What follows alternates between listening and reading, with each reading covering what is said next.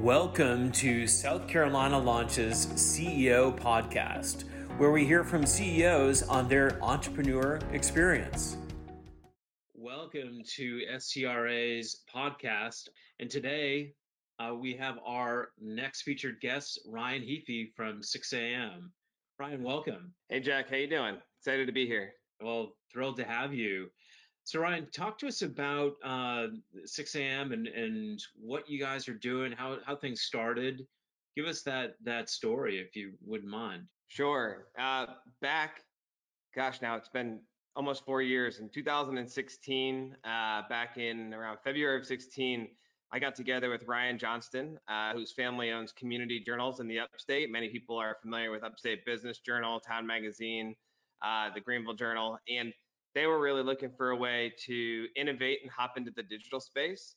I had come from a deep background in aerospace manufacturing, which is what took me to South Carolina. And Ryan Johnson, my business partner today, and I met at Leadership Greenville. It was a great opportunity. We were kind of troublemakers, challenging the status quo here in Greenville and how things worked and operated. And we're very curious about our city. And I had exited the aerospace industry, started playing in tech startups. Ryan was looking for someone to kind of bring that operational skill together to really take community journals into the digital space. From February of 2016 to July, we went out, built a product called Greenville Today, our very first email newsletter, and took that to market in July of 2016, and have since been building very rapidly.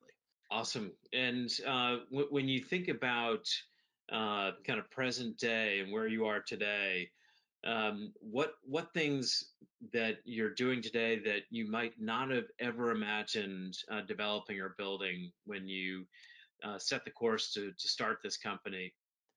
First, I don't think I would have ever been in the media space at all. I'm a mechanical engineer by degree, and I always was taught to kind of follow the path that I went to school for, or just to go to the 4-year degree program was something that I was taught.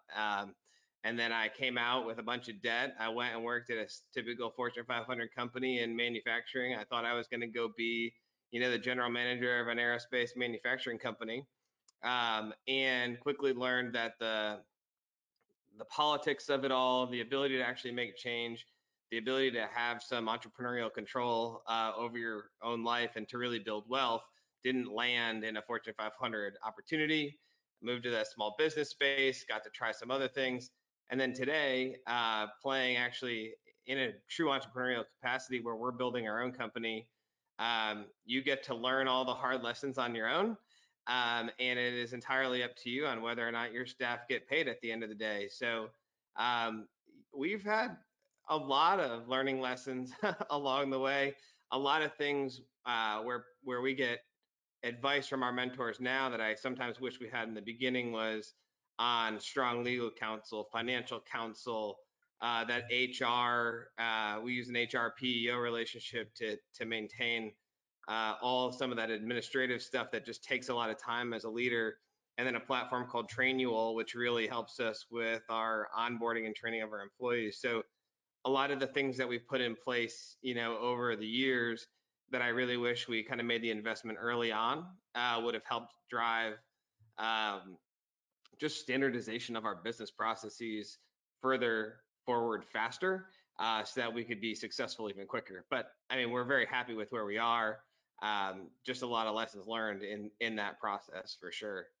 Great. And as you think of 2020, obviously unprecedented, probably in the history of the world, and how a community, a region, a country, a world updates itself and shares information. This has certainly been a year where all of our communication channels have really been put to the test. How has 6am played a role in this kind of pandemic world that we're all living in today? Sure. Well, for those who aren't that familiar with 6am, in the cities that we serve, specifically in South Carolina, Greenville, Columbia, and Charleston, and then 4 others in the southeastern region, we deliver an email product at 6 o'clock every morning, everything you need to know, local news and events in a conversational tone. We've taken a uniquely apolitical approach to the product, which gives us a much larger total addressable market size. The product is really designed to educate and activate people about how they can participate in their community, whether that's virtually or in person or otherwise this year. And then we really are trying to drive economic impact. And this year, while COVID has come and affected many businesses, we've been set up in a hub and spoke management model from day one. Our core operations are in Greenville, South Carolina, and we have remote employees and staff all over the Southeast. And those staff, they live in the cities that we serve, but they've always been separated from the core business operations. So when we went to a virtual environment back in the beginning of the year, it was seamless. We had no challenges.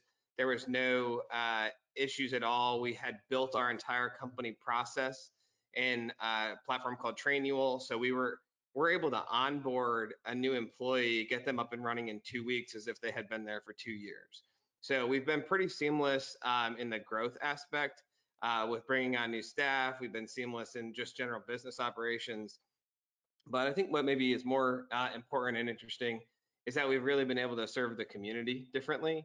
As businesses and restaurants and things started to come back, we are able to promote job listings, home listings, which is interestingly selling like wildfire right now in some of our markets during COVID, and event listings. And as people pivot to virtual events and need a way to reach the audience, and as people are looking to start rehiring now, or they're a small business that needs to push a deal of the day, we've created very, very low cost opportunities for people to participate, specifically small businesses, to promote their businesses.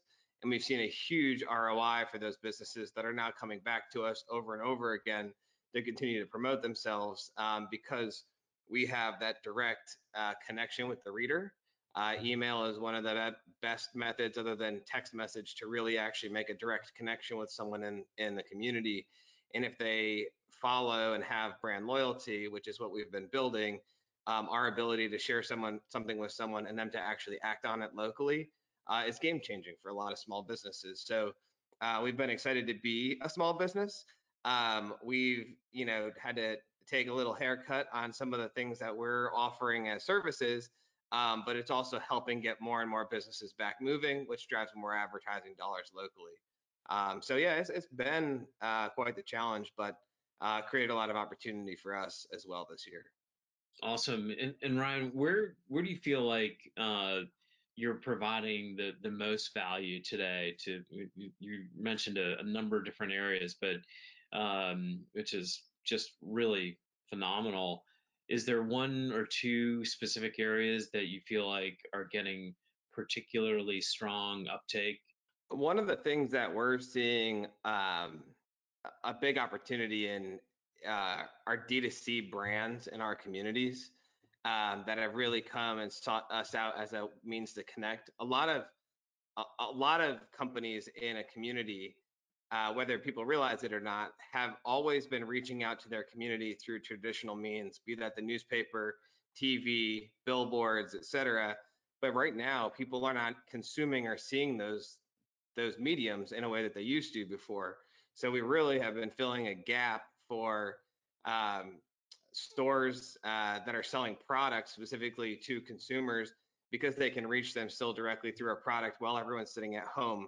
Our readership is significantly up. So right now we're actually overperforming for a lot of those brands and actually having the direct conversion. So you may have historically been a brick and mortar store in your market, but COVID forced you to pivot to the takeout and delivery and other methods to sell your product. We're filling that void and getting our readership in front of that audience for that business. So those impacts have been pretty uniquely interesting. And then I think another thing that's really been big, and is also personal to our staff, is um, it's been a tough year from uh, racial inequality to COVID to elections, and trying to stay apolitical as a product is challenging because you're in trouble no matter how you approach content. So our staff gets beat up a lot, but at the same time, our staff is providing a huge value to the readership and the community, um, to provide some mental stimulation in a positive manner. Whereas most media outlets right now are providing content that is very negative in nature. We're trying to be a little bit more uplifting source, and the amount of reader feedback that we get around that is incredible. I think we lose faith in humanity a little bit sometimes when we see just the amount of negative news and dialogue and social media right now. But when you see the inbox and the messages that the community provides back to our company, it's pretty impressive, and makes us feel really good about the communities that we serve. That's huge. And you mentioned something that earlier in COVID, John Krasinski launched SGN, Some Good News, and had great attention and uptake with that.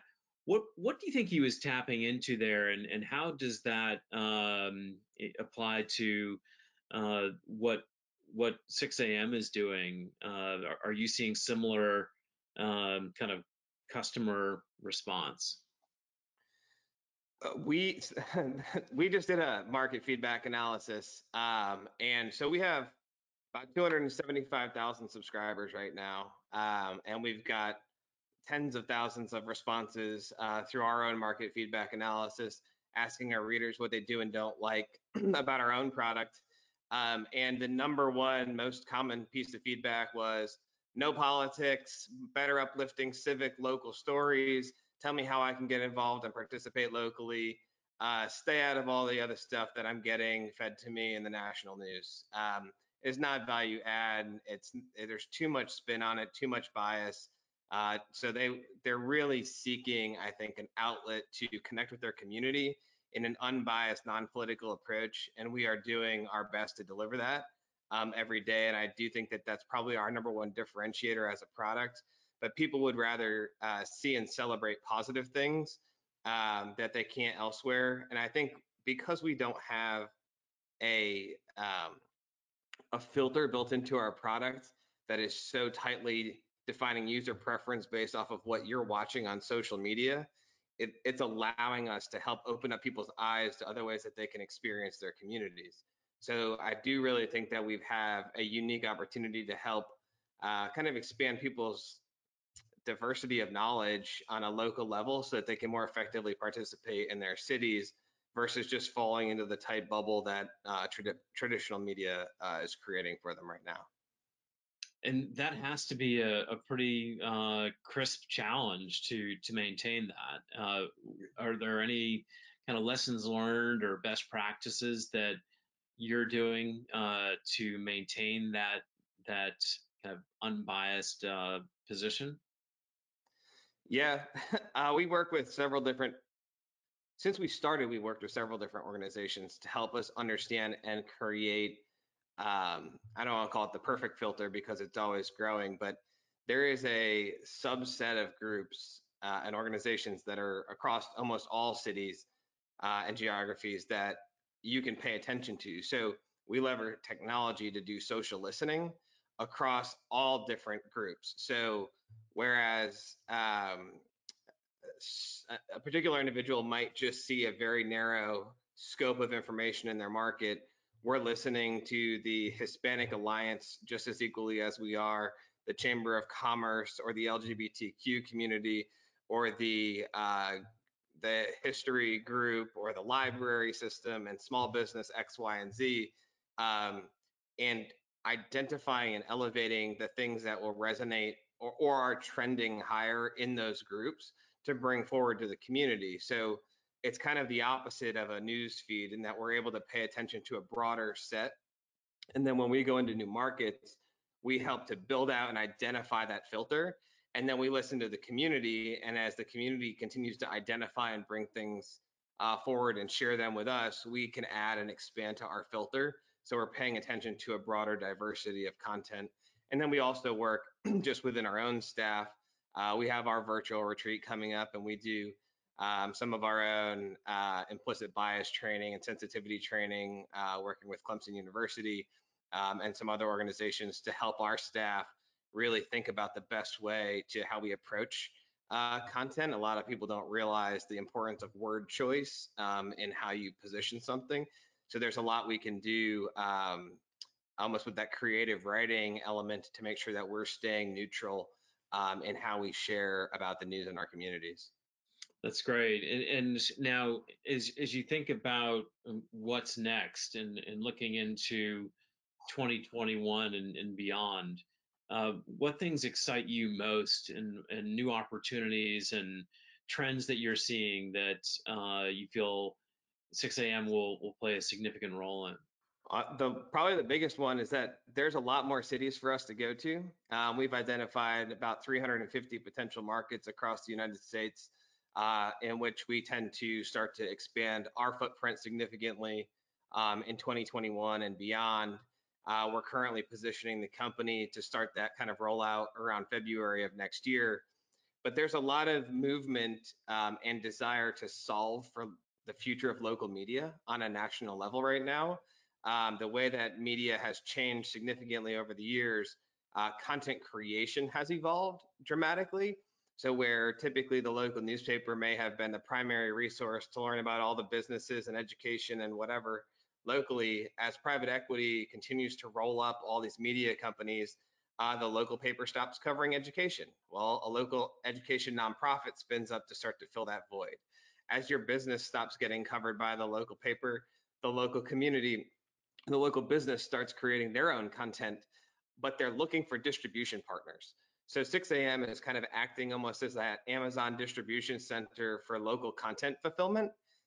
So where we're paying attention to small businesses, nonprofits, news organizations, user-generated content, we're curating and aggregating that content, packaging it up and delivering it consistently every day. So we kind of play this role where we do a little bit of our own, I call it Amazon Basics original content mixed in with our fulfillment center. And we're trying to act as that go-to source for people to jump off and really figure out how to experience their community. And while we do that today as a newsletter, there are additional distribution mediums that are coming to maturity a little bit more. And whether that's that we start delivering content through AI or SMS-based delivery platforms, we're really kind of positioning our content now so that we can evolve going forward and not get trapped, kind of like the newspaper has in the past. Everything that we're creating has the ability to be repositioned across other mediums going forward. So opportunities are endless. We're really focused on the core product and increasing revenue potential within the core product primarily going forward at this time.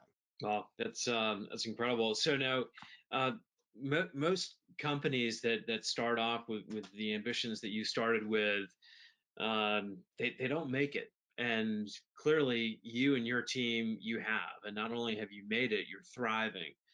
If you were to talk to your younger self and be able to coach a younger entrepreneur, what two or three things would you share with your younger self or another entrepreneur to say, hey, keep this in mind?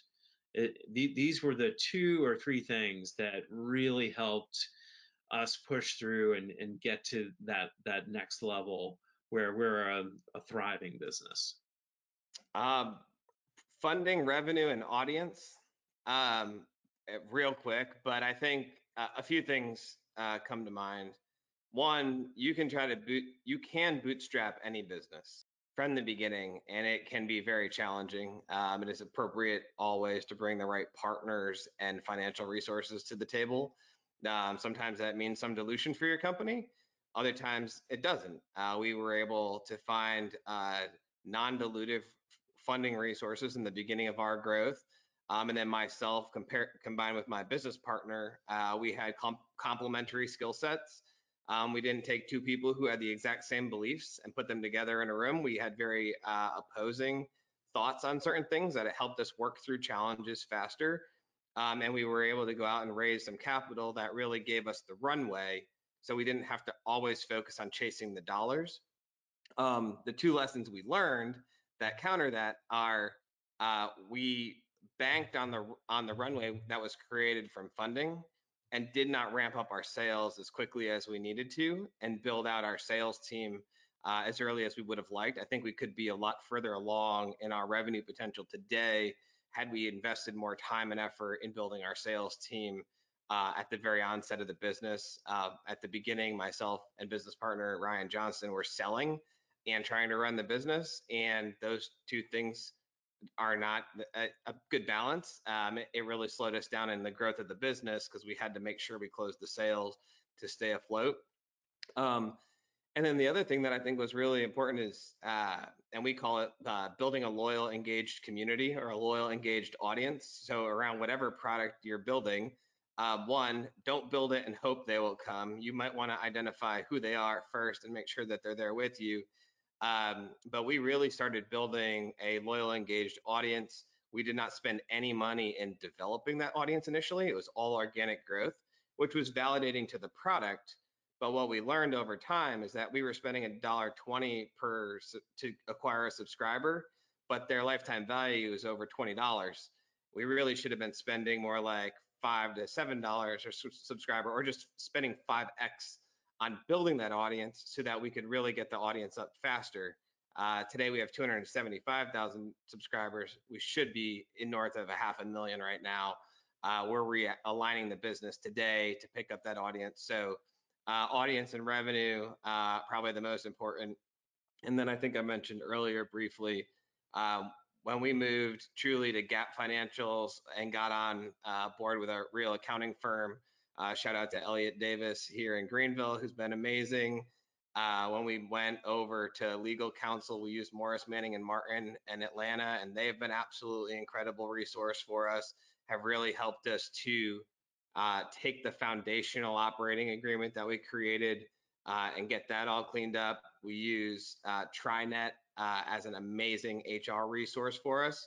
We lever the full extent of that PEO relationship. So everything from payroll, HR benefits, 401k, all the nuts and bolts of making sure that we can manage our staff effectively. And then my number one favorite resource that we've put in play, and we really have built since the beginning, taking kind of the engineering mindset, is process. And we use a platform called Trainual.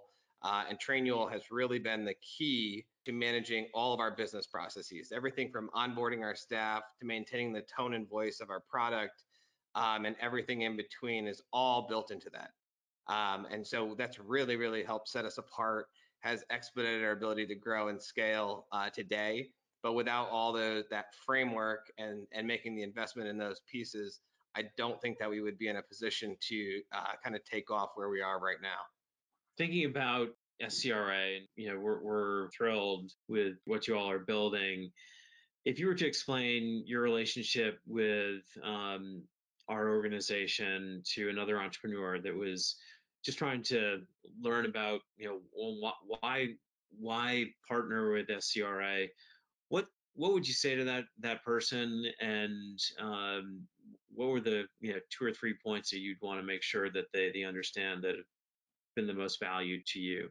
I think when we met and recognized the opportunity with SCRA and SC Launch side of that element, the funding piece that was available when we were growing was highly valuable to us.